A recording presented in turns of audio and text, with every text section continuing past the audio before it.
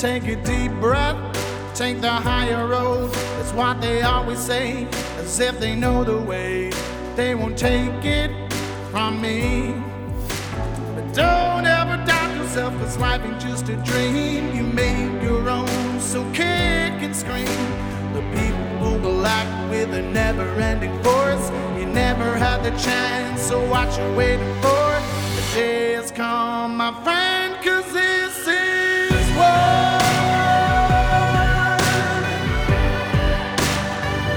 It's time and this is war.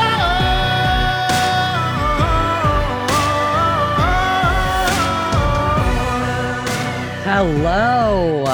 Thank you for joining Nurses Out Loud. I am your host, Nurse Jodi O'Malley.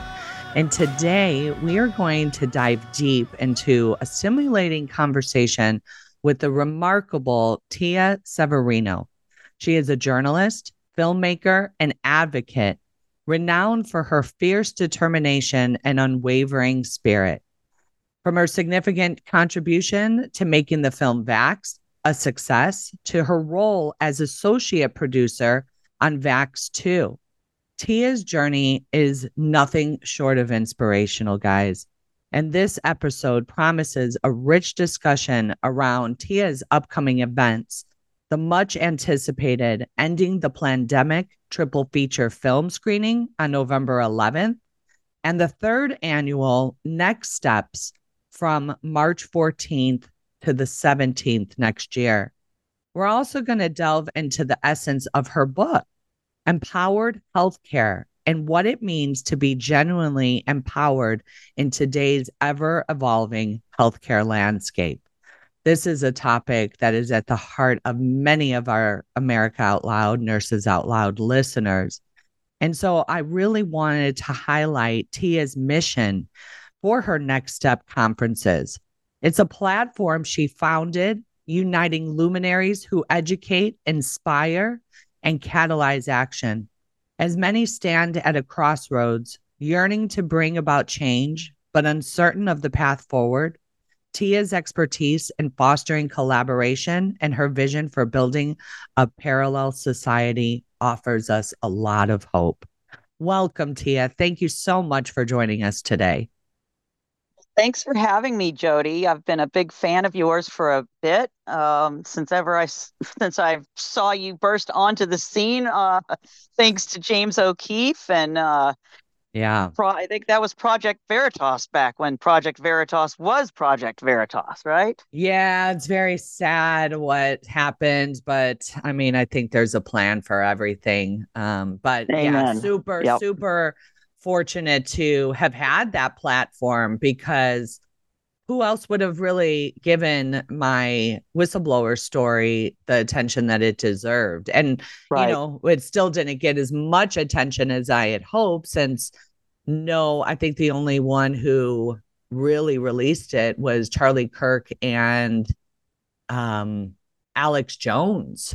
We had a lot of people that were signed up to interview me the next day, but like Tucker Carlson, Candace Owens, but they backed out. So unfortunate that happened. I'm hoping that his OMG media really takes off and we have somewhere else, to turn to release these stories. Absolutely. Well, we need to have a lot of different citizen journalist outlets. That's one of the things that I highlighted in this year's Next Steps conference. We had a workshop on Become a Citizen Journalist with Stephanie Lucretio, Riley Vojevic, and Polly Tommy from CHD TV, and myself. And we really wanted to kind of equip people with, how do you do this thing? How do you start being a citizen journalist? Because I'm sure before you kind of stumbled on the information that you fell into, or that fell into your lap, kind of, to use a term. I don't Now, did you ever have any aspirations of being a citizen journalist or? No, absolutely not. Absolutely not. And quite frankly, I never even heard of James O'Keefe and Project Veritas. My dad knew who he was from his Acorn story, but Mhm. I had just learned about them maybe 2 months prior when Right. we had a couple of like Ivory Hecker's story went viral, and that's how I came across him. But yeah, it's very important. I tell people all the time, it's like all I did, guys, was pull out my Android phone and hit record. Yep. That's it. Yeah. Yep. The big tech, the technocrats, I guess Yep. that's the right word. The technocrats thought by putting a tracking device, a camera, a microphone, a computer in everybody's hands, that they were just going to be able to use it for their own evil ends of, tracking us and, Mm-hmm. yes, I guess selling all our data to Yeah, advertisers. Um, but they kind of made a mistake because now anyone who has a smartphone could become a citizen journalist. that's right. And like you, I was just a mom with broken kids. And I hate to Mhm. say broken kids, but the pharmaceutical industry wrecked my kids and tried to wreck my family. Mhm. And we've got a long way to go for both of my kids before they'll ever be able to, before I will ever be able to breathe, knowing that if I leave this planet, they're going to be okay. Like I have a 33-year-old and a 17-year-old. They're both on the autism spectrum. My oldest got all the 90s vaccines. Um, and because my oldest was born female, that seems like girls do a little better. I don't know. They either do a little better or they get missed more. And I would say they get missed more. And a lot of people have misconceptions about autism.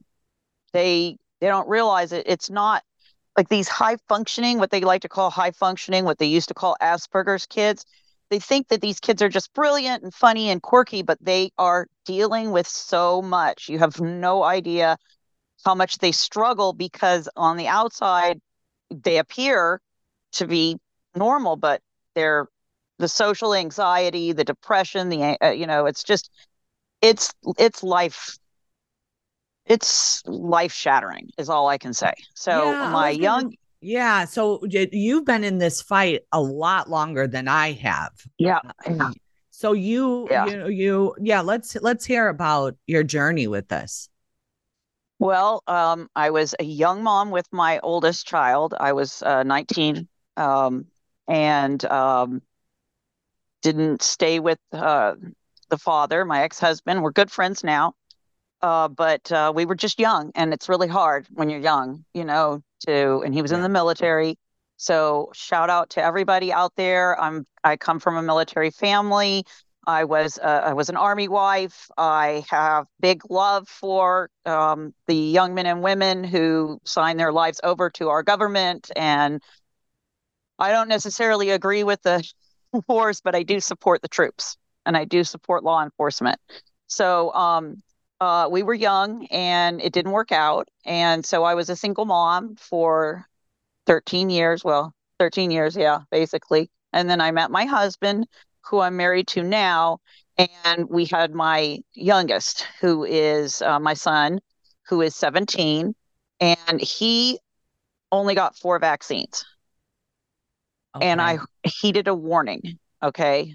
Because by that time I was working with Bill Schindler at the Hyperbaric Therapy Center, and which is now Hyperbaric PHP. And we had a medical director who was working with kids with autism, and she saw me with him when he was just about 5 months old. And she said, "You're not vaccinating him, I hope." I had already heard, I'd heard about Andy Wakefield or Dr. Andrew Wakefield's um, case study that seemed to implicate the MMR. I knew that the multi-dose vaccines were not safe.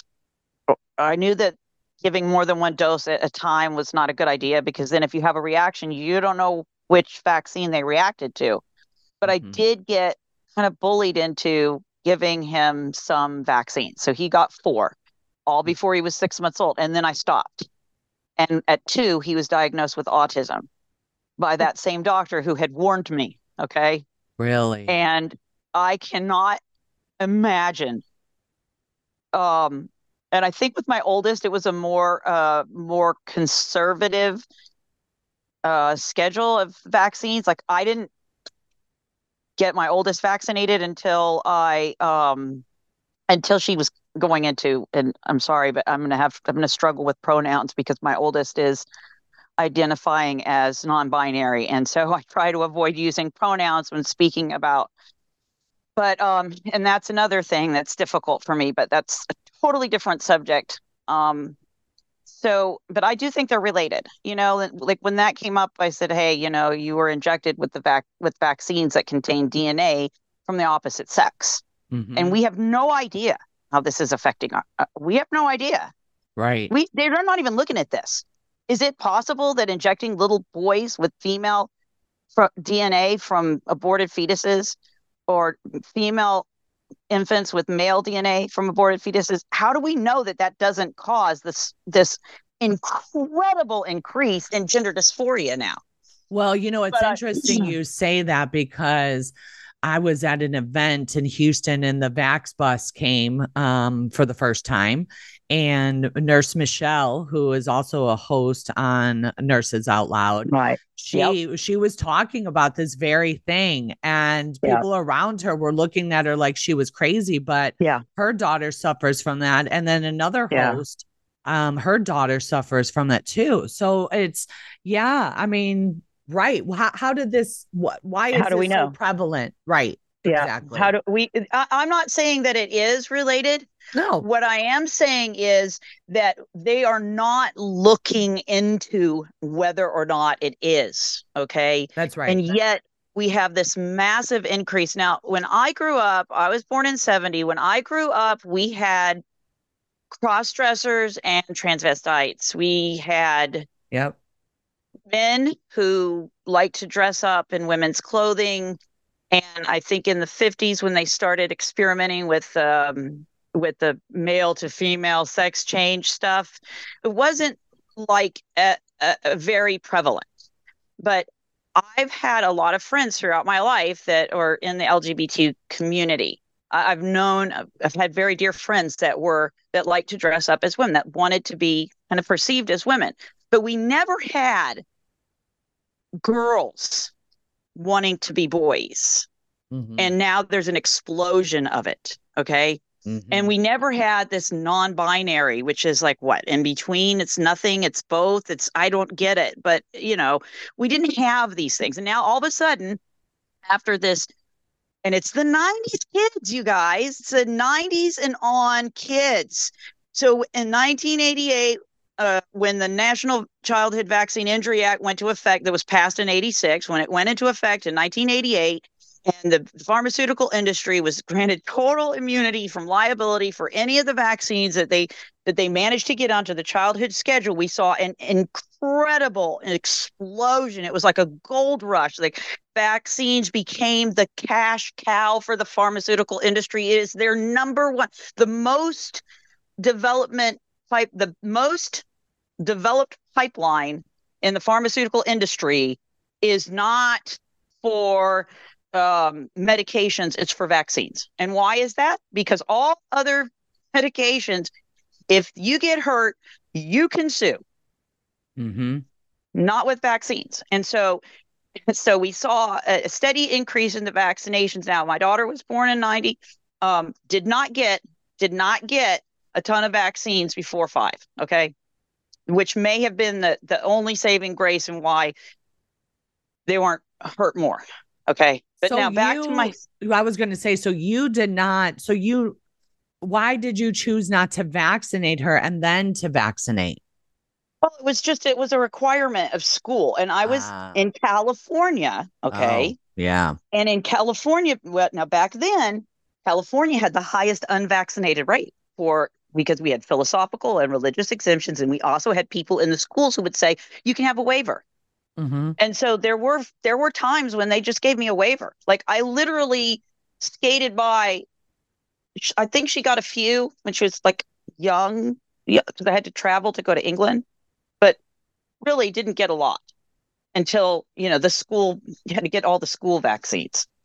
Yeah. And even those, they were like, we back then we had good school nurses that would say, spread them out, take your time, don't worry, you don't have to get them all at once. Like literally better guidance. And that I think why it's probably why they went after California so hard when they took away the religious and philosophical exemptions, is because they had to get rid of all these people in the administration that were letting parents get by with not vaccinating and actually even telling parents that there was a religious or philosophical exemption.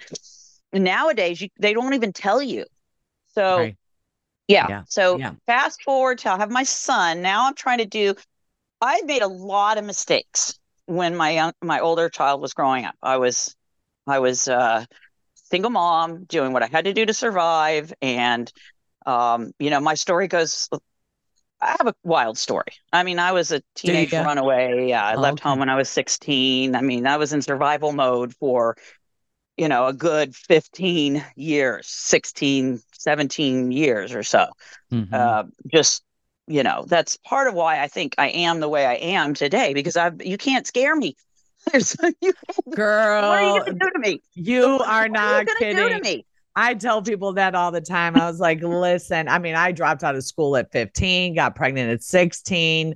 Mm, I mean, I did the whole thing too. And yeah, when this all happened and I was seeing it, again, I didn't know for sure that the COVID injection was causing myocarditis or all these other mm, issues, but I had seen it so much, and it was a safety signal for me hmm, that it was like, okay, well, listen, if I'm seeing this and nobody's gathering the data, well, here, right, let me show you what I'm seeing and let y'all decide for yourself.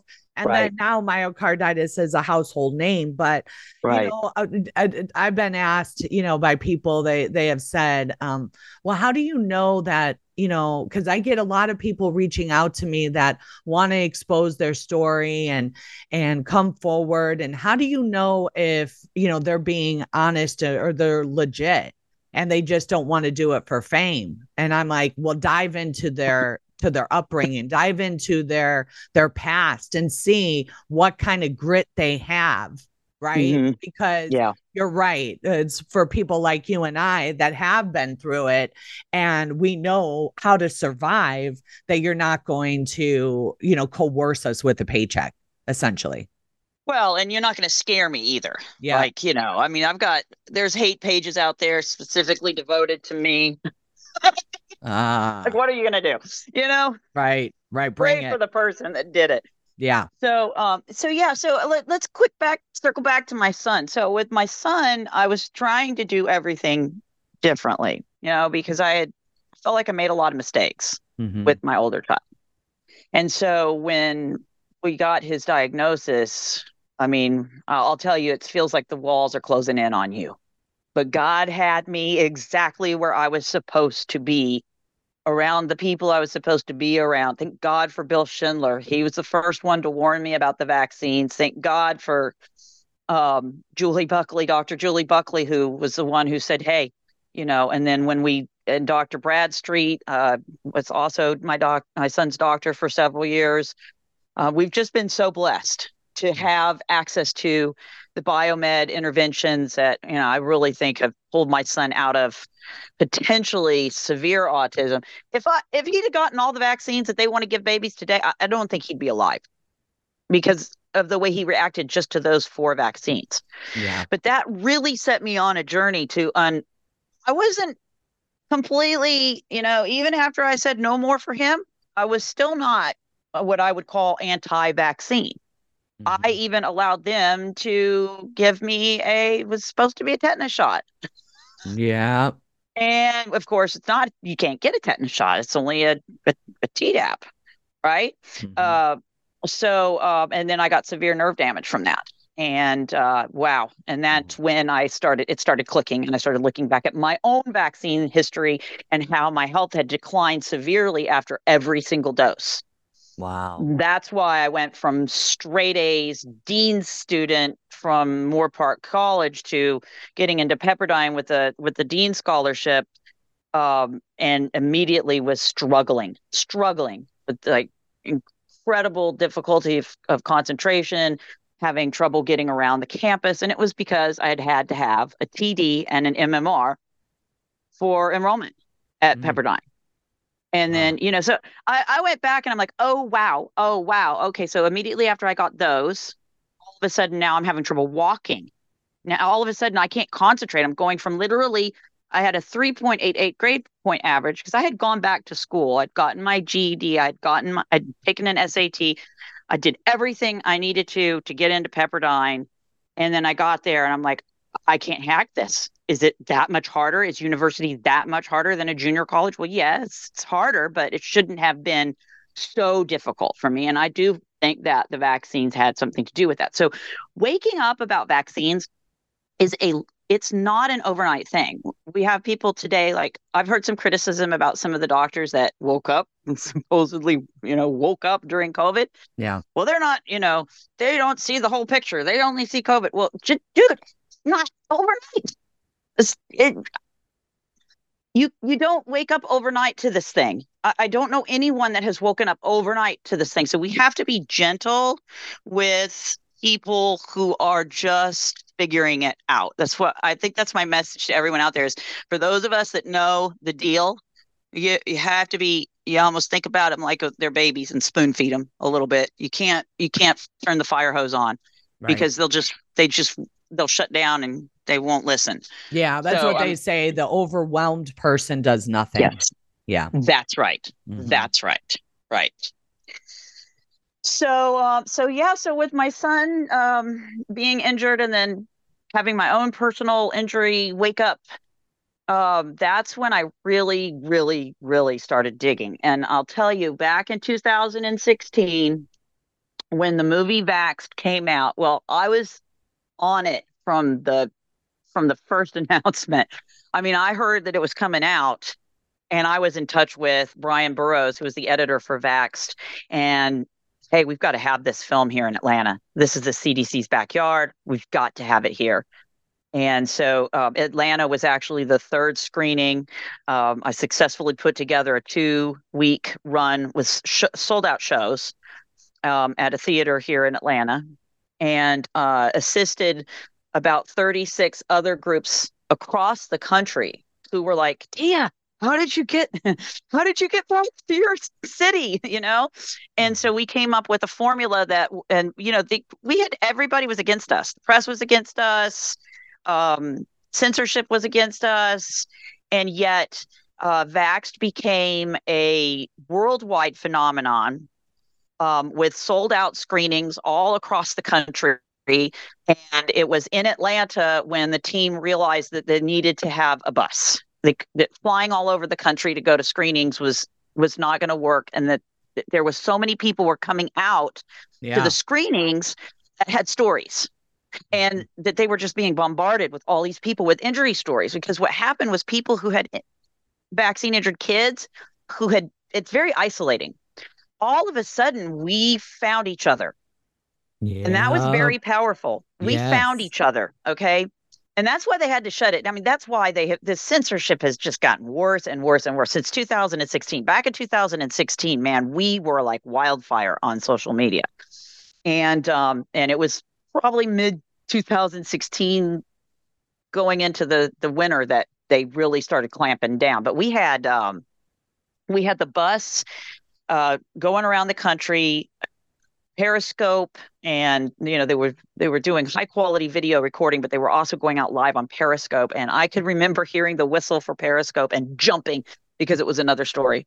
And it was like at that time we didn't know that there was all these people out there that had been through this like us. And so hearing other people's stories, it brought us all together.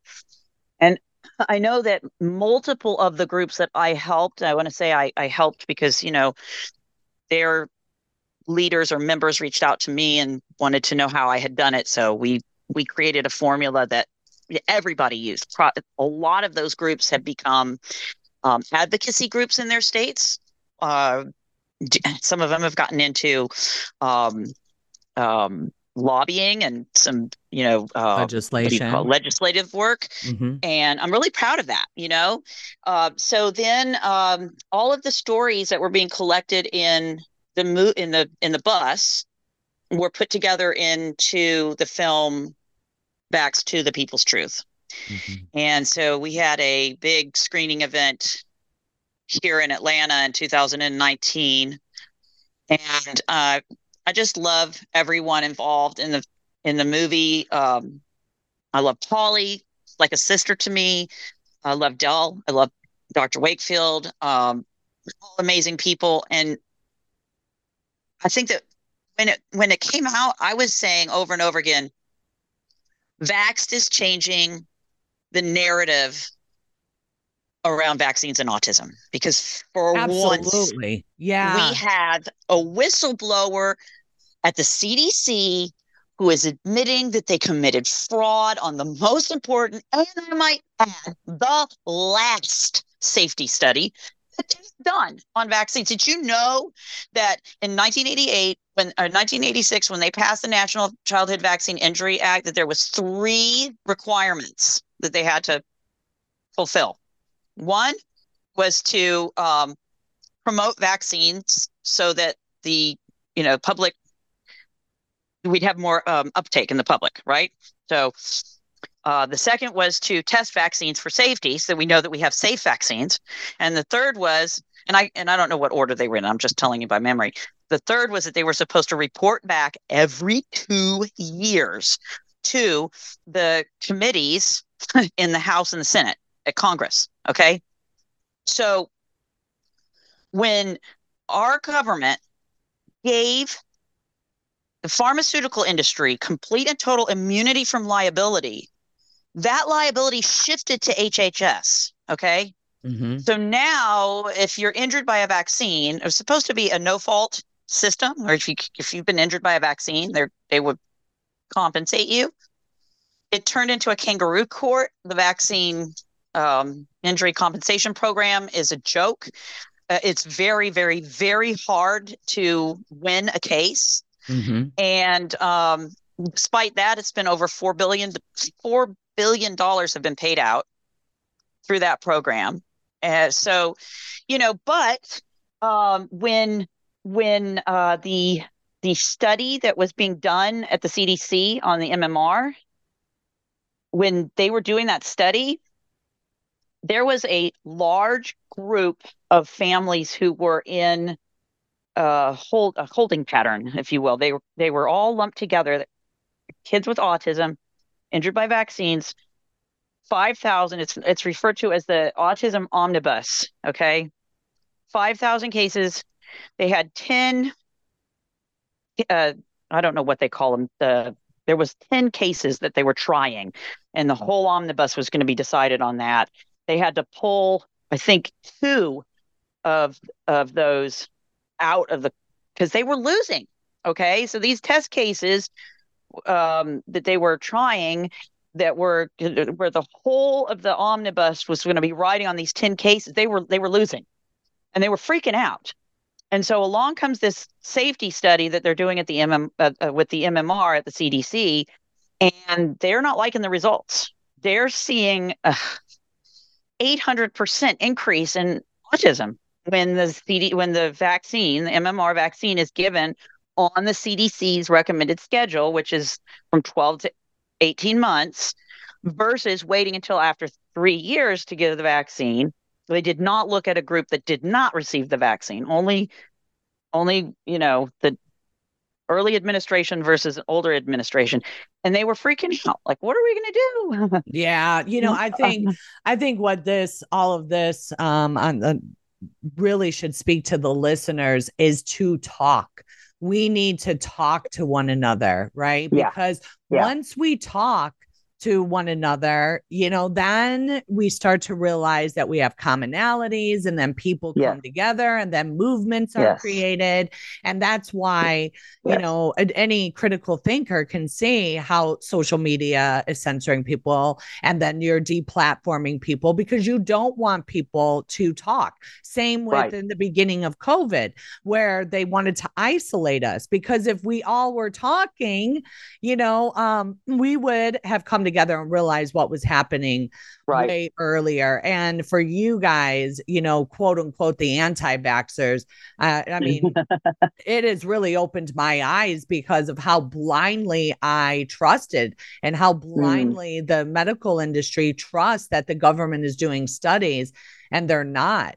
Which brings me to this point, guys. You are listening to AmericaOutloud.news, and this platform is 24/7 programming on a variety of subjects. It is so important for you to share our stuff, to like it, to review it on whatever platform that you're listening to it on, because it does bump us up in the algorithms. And, and having said that, also check out our show sponsors, because they keep the lights on here. If you go to AmericaOutloud.shop, you will see one of our flagship products on Nurses Out Loud, which is the Sia. There's different products on there. I've been taking the Redox drink, which helps at the cellular level. You guys hear me talk all the time about the Redox revitalizing gel that I have shared testimony with people personally and myself of helping with muscle pain, skin issues. There's a variety of different things. And so check out AmericaOutloud.shop. Go to ASEA. You will receive exclusive discount only available to you, our loyal America Out Loud, Nurses Out Loud listeners. And guys, we will be right back with the amazing Tia Severino right after the break. It's time, and this is what Nurses Out Loud Talk Radio want to introduce you to ASEA Redox Cell Signaling Molecules. It is more than just a wonderful natural product. Redox molecules are native to the human body. Redox molecules enable your body to turn on its inner doctor so your body can heal itself the way it did naturally when you were young. Check out AmericaOutloud.shop. Look for ASEA Cell Signaling Molecules Liquid Supplement, and check out Nurse Michelle's recent favorite ASEA product, Renew 28 Revitalizing Redox Gel, because this gel helped get me through some significant muscular pain during my healing process following a recent canoeing accident when I broke my hip. Give it a try for your aches and pains, and let Nurses Out Loud hear how your health has improved. Millions of Americans are needlessly suffering from the long-haul effects of the toxic spike protein. Dr. Peter McCullough and his team at the Wellness Company designed their spike support formula to counteract harmful spike protein from COVID-19 and vaccines, so you can feel your best. Go to OutLoudCare.com today and use code OUTLOUD for 25% off your first order. The Natural Colon Cleanse. It's the ultimate digestive tune-up with Oxy Powder. It's crafted to alleviate the discomfort of gas, bloating, and occasional constipation. There's a reason why Oxy Powder is our #1 seller. It worked. Go to AmericaOutloud.shop and get 15% off using the code OUTLOUD.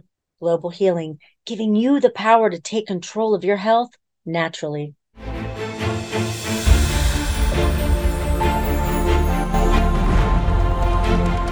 AmericaOutloud.news is beaten to the pulse of our nation. We know when you're angry, troubled, misled, joyful, and thankful. We know you because we are you. Join us as we explore the most important issues of our time.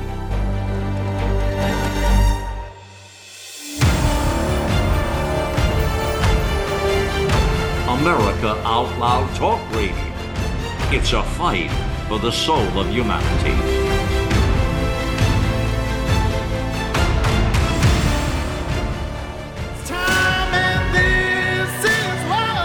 All All right, guys, welcome back. Again, you are listening to Nurses Out Loud. I'm your host, Nurse Jodi O'Malley. You can hear us 5 days a week on iHeartRadio or 24/7. You can pull up any podcast because all of our shows go to podcast as well. And I also like to highlight, which I use, is the America Out Loud Talk Radio app. It is free, and you can just hit it on your phone and listen 24/7 to any show that is on the air at that time. All right, Tia. Yes. Thank you for sharing, your personal story with it. Did you want to finish your thought up with that? Yeah, I did, because it was kind of important. So here we've got these two things happening. We've got the omnibus proceedings in the vaccine court, which are not going the direction that they wanted to go. And we have the CDC study that Dr. William Thompson was working on, which seems to show, there seems to be a definite correlation between the early administration of the vaccine, and it was also very pronounced that it was affecting African American boys more than their male white counterparts. This was really causing a firestorm at the CDC. And this was hot on the heels of the Simpsonwood meeting, which was a secret meeting that the CDC held to discuss the problems that they were having, they were seeing in the studies by First Stratton looking at mercury in the vaccines. They saw significant safety signals, and they freaked out. And that study is the subject of another cover-up, because they just basically released a different study. Okay, we never got to know the truth about that. They quietly took, they took the mercury, supposedly took the mercury. There's still trace amounts of mercury in the vaccines, and there's still mercury in the flu vaccine, the multi-dose vial. So mercury's not out of our vaccines, but because they had seen these problems with the thimerosal, and they had seen the problem with the MMR, and they had to whitewash both of those and lie to the public and hide that from the public. They used the whitewash study where they kicked kids off of this. They changed the study protocol mid-study and kicked kids off the study to try to get the signal to go away. And even then, it was still there, but they reduced it to the not statistically significant. Yeah. And then they decided to just not report that data. Well, and we have Dr. Pierre Corey, who is a founder of FLCCC, and he was a total left-leaning liberal, and he even comes out now and says he doesn't trust any of the journals. He doesn't trust any of the research. And that's another important topic that you just raised. Right. Yeah. Well, and I'm speaking specifically about the CDC, because remember, I said when the National Childhood Vaccine Entry Act was passed, that gave immunity from liability to the pharmaceutical industry. Congress required three things: promote the vaccines, test the vaccines for safety, report back to us every 2 years. CDC is under HHS. CDC is supposed to be conducting safety studies. Now we know of only one ingredient, thimerosal. Okay. And they did look at aluminum in that study as well. The combination of aluminum and mercury make it twice as toxic. Okay. And one vaccine, the MMR. That's it. That's it. That's all the testing the CDC has done on the vaccines on the childhood schedule. And that's what they're basing their vaccines don't cause autism statement on.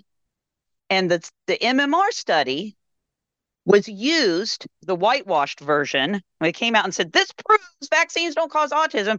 That fraudulent study, which was the subject of the movie Vaxxed, was used to shut down the 5,000 cases in the autism omnibus. They were all turned away, summarily dismissed. You don't have a case. Vaccines don't cause autism. So this problem is much bigger than a bunch of moms who are pissed off and looking for someone to blame for what happened to their kids. This is a real problem. And we've been winning people over to our side. The WHO did a study. They looked at like online influence and found that the anti-vax community wins over people to their side 5 times the rate of the pro-vax. Oh, and just a easy. couple years before we had the pandemic, we had a doctor speaking at the WHO, at a WHO, World Health Organization meeting, talking about the biggest problem that they have is not the anti-vaxxers. It's the shaky front line of doctors and nurses who are questioning vaccines. That's the problem. And they've got to figure out a way to get rid of that shaky front line. Nurses like yourself and Kimberly Overton and Michelle, Nurse Michelle, and others who were skeptical, maybe, about the whole thing. Maybe it's not what they're saying, okay? And so along comes this little virus that was cooked up in a lab, released intentionally, I believe. Just go look at Event 201 if you don't believe me. There's plenty of data out there to prove that this was a manufactured virus or toxin, really. It's really a toxin. Let's stop calling it a virus. It's not a virus. It's a toxin. Right. Right? Spike protein is a toxin. Yeah, it's actually a spike protein that is derived from snake venom. Well, now, I would say my friend Dr. Brian Artis would wholeheartedly agree with that assessment. Anyone who doubts his research hasn't actually looked at their research. That's exactly right. That's exactly right. And I mean, it is definite, right? It's definitely there. And so it's hard to say it off the tongue. I mean, it really is. It's hard to come out and say that. But sounds crazy. It sounds crazy, but you're right. I've seen all the research, I've seen the research. That's part of the appeal to them. Okay. Yeah. They love that. Let's do something so evil that if anyone figures it out, they'll be thought a nutcase for even thinking it. Okay. Yep. So, but what did they manage to do with this pandemic? What did they manage to do? They managed to get rid of the shaky front line of healthcare workers who weren't going to toe the line. Yeah, that's what I call them. They got rid of the dissenting critical thinkers. Correct. That's what Yeah. Well, I mean, I'm using that term because that's what this doctor used in her speech. She called it a shaky front line. And they're gone now. And I know this because I just spent time in a hospital not too long ago. And I will tell you that you do not want to be in a hospital. If you have to be in a hospital, you need to know how to advocate for yourself. And even knowing how to advocate for yourself will actually probably make it a little bit more hard for you. Okay. Absolutely. Yeah. But you might live through it. And going into a hospital right now, I mean, listen, it's a life or death situation. I don't care what you go in there for. And there's a number of reasons why people will have to interact with the medical community. But if you don't know, you don't know your body and its systems, you don't understand medical terminology, you don't know who these people are and what their jobs are, you're intimidated by all the testing and the equipment, they will run over you. They will run over you. Okay? And they've done that because the ones that are left there, right? That's what I say, because I talk to a lot of people that still work there that may not agree with it, but they just don't understand how complicit they are in following a quote unquote protocol, but what they have done with, the release of the COVID vaccine and, and all of us waking up, so to speak, is now we're speaking out and saying no vaccines at all. Correct. Right? Correct. So you wanted to get a shot in every arm of the COVID thing. Well, guess what? That just flipped on its head because now we're speaking out and saying there's no research, guys. There's no studies to show cumulative dose effects, much less even single dose effects, right? Correct. And it only takes one to kill you. That's right. It only takes one. I know of a boy who was unvaccinated. His parents didn't vaccinate him. Turned 18, went to college, got talked into getting a flu vaccine. One vaccine, the only vaccine he'd ever had, dropped dead. Yeah. Yeah. I mean, I have a story with my son. My nephew was born they were 5 days apart. and they were growing up normally together. And around the age of 3, all of a sudden his eyes changed, his disposition changed, and it's like, wait a second, you were progressing normally, just the same as your cousin. And then all of a sudden now you have this severe autism. Why? Why? Well, I mean, we don't know why some kids seem to get damaged more than others. We think that maybe boys have it worse when they're younger because of for women, estrogen may play a protective role. And because of the nature, and anyone who, I mean, talk about the biological differences between men and women. It's real. It's a reality. Okay. It's a reality. Women were more likely to, hate to say it, but survive a trauma. Yeah, there's something about us that because we're nurturing, because we're more likely to, bond with each other, like women and women, like girls and girls. We have a different way of bonding than men do. That there may be something physiologically. It could be estrogen plays a protective role. Maybe testosterone has an opposite effect, but we don't know why it seemed like boys have a more likelihood of getting autism.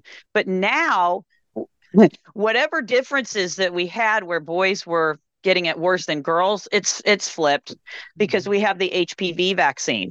Okay. And the HPV vaccine is devastating teenage girls. It's devastating them. I mean, just unbelievable devastation. And so, and then with the COVID vaccine, I mean, I think everybody's at risk of sterility and heart problems and any part of your body that has anything going on with it, where your immune system is activated, is going to send those spike proteins.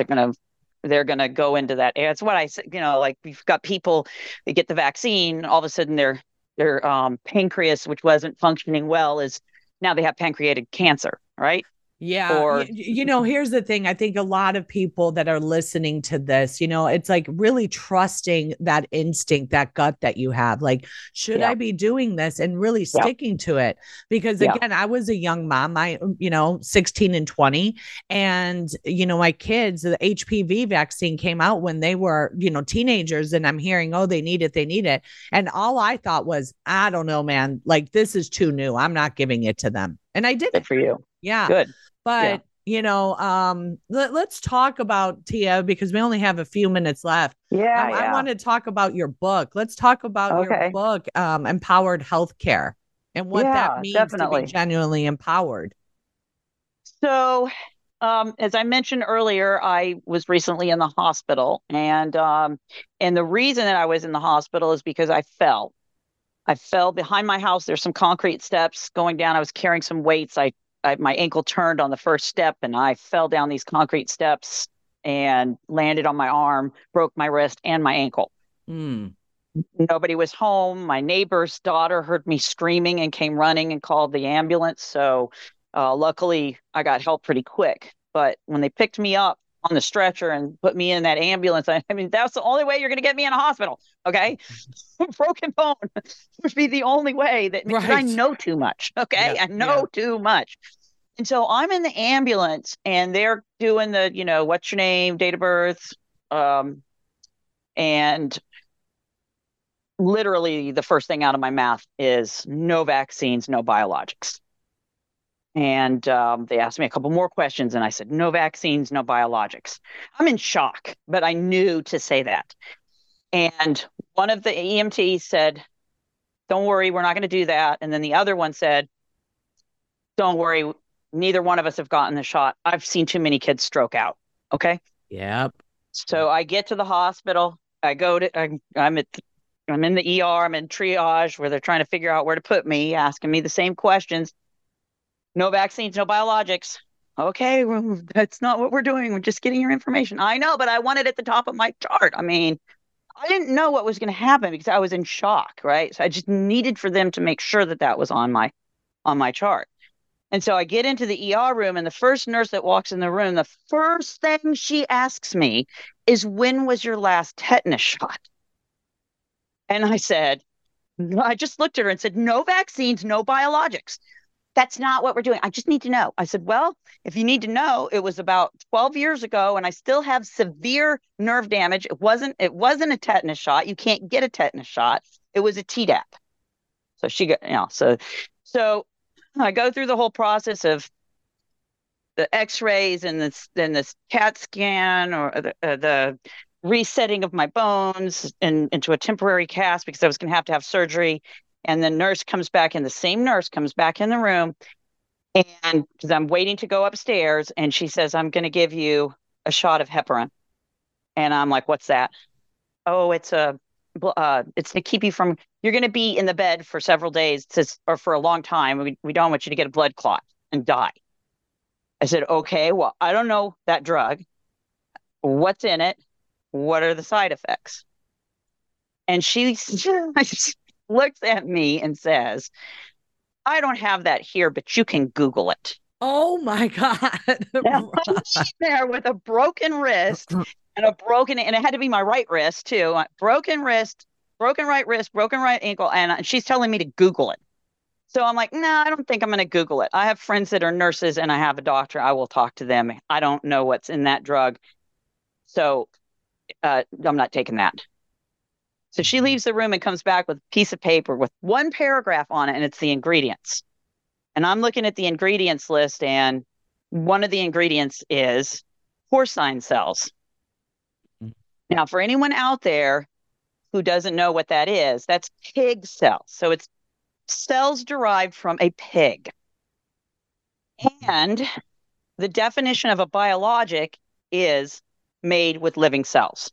So it was the definition of what I had said I did not want coming into that hospital setting. So I just looked at her and I pointed to that, and she says, well, I guess you could have a religious objection to that. And I just was like, it's a biologic. You don't even know. You don't even know. You're about to give it to me without informed consent, and you don't even know. When I'm saying no vaccines, no biologics, the only thing you heard was, she's an anti-vaxxer. Okay. No. I know that if you give me a medication, okay, and it has a known side effect, or my body has an immune response to it, okay, it could cause a problem. So me knowing that, and also rejecting some of the pain medication that they wanted to give me, it was very, very difficult hospital stay for me. And I'm laying there and I'm like, okay, God, I know you can take anything that happens and turn it for good. So what's the silver lining in this? What am I supposed to be getting out of this? And it came to me that I'm supposed to write a book. Okay. Now, when I'm laying in the hospital, I'm thinking the book's about my story in the hospital. No, my God, when I started working on it, it just opened up. And what Empowered Healthcare is, it's a guide to advocacy in medical emergencies. It's everything you need to know to interact with any part of the medical community, or not interact, because I go over natural healing modalities as well, preventative care. But it walks you through how to advocate for yourself or a loved one, personal preparedness when it comes to your medical information, okay? Understanding the terminology that's used in the hospital or medical settings, the staff and their roles, different medications, different conditions, different tests, different like medical equipment. And then there's a 10-chapter section on every system of the body. So that no matter what happens to you or a loved one, you can turn to that section and understand the systems, the organs, the problems that That's you come up with. awesome, Tia. That's awesome. Wow. And then, wow. So, and then in the back, there's bonus sections where I go into, I go a deeper dive into the nurses and their supporting staff, because when you're in the hospital, everyone that walks through the door in scrubs looks like a nurse, but they're not all the same. Yeah. And the doctors aren't all the same either. So there's a section on nurses. There's a section on doctors and surgeons. There's a whole section on medications. There's a whole section on vaccines. There's a section on pregnancy. There's a first aid guide. And then in addition to that, it has a personal preparedness planner, which is full of forms that you can fill out. So you have one for each member of your family, especially if you have someone that has medical conditions. Like say let's say your dad's got diabetes and high blood pressure, and now he's having a stroke. Okay. Mm-hmm. Well, you got to get him to the hospital, but you need to take all of his medical information with you because they're going to need to know that stuff. Right. So having one of these personal planners, and how can they get the book, Tia? We're about. Well, I am right now. I just finished editing it. I will have a copy of it with me at the Children's Health Defense Conference this weekend so that people can look at it. It has just been edited once. I have a whole process that I want to go through where I have experts in each of the areas that I'm covering in the book to go over the chapters with me. And see if there's anything I've missed or anything that's incorrect or anything that needs to be fleshed out more. And I've already had a few contributors, like my chiropractor, Dr. Eric Plasker from 100 Year Lifestyle. He reviewed the section on musculoskeleton and the nervous system and gave me some input. So I want to go through that whole process and I'm searching for stories, personal stories of advocacy to add to that, because I think it's really important. A lot of people have gone through this. Yeah, definitely. And, I would be more than happy to look at your chapter on nurses. Absolutely. But we are out of time. How can people get in touch with you? Well, go to next-steps.info. Next, NEXT-STEPS.info. That's my website. And on that website, you can see the information about the upcoming Ending the Plandemic triple feature. I have Mickey Willis coming, the filmmaker. We're going to show all 3 Plandemic films. So the first film with Dr. Judy Mikovits, Dr. Judy will be there. Where is it at? November 11th. It's going to be in Atlanta, in the Atlanta area, in Chamblee at a private screening house. Polly Tommy is coming. She's going to have the bus there. So it's going to be a exciting day. And then don't forget, there's also Next Steps 2024, which is next March here in Beaufort, Georgia, just north of Atlanta. 2 amazing events that are coming up. Hopefully some of the people that are on the listening might see me at the CHD conference. If so, come by my booth and say hi. And thank you so much, Jodi, for having me on here. Yes, you're welcome, guys. Check out next-steps.info. I will put the link in the show notes, and I really hope Tia's story inspires you guys to speak up and exhibit that courage. We are all called for such a time as this. That's why you are alive and breathing and listening to us right now. I think it's very important to find out what the plan for your life is, what God's plan for your life is. And, I never thought that this would be my plan, but surely, when you submit to the will of God and you are being led by the Holy Spirit, he will reveal it to you. So until next time, guys, make sure to tune into Nurses Out Loud. We are empowering and educating and informing you and standing in the gap, advocating for you. And we hope that you share, like, and review our shows. God bless. It's time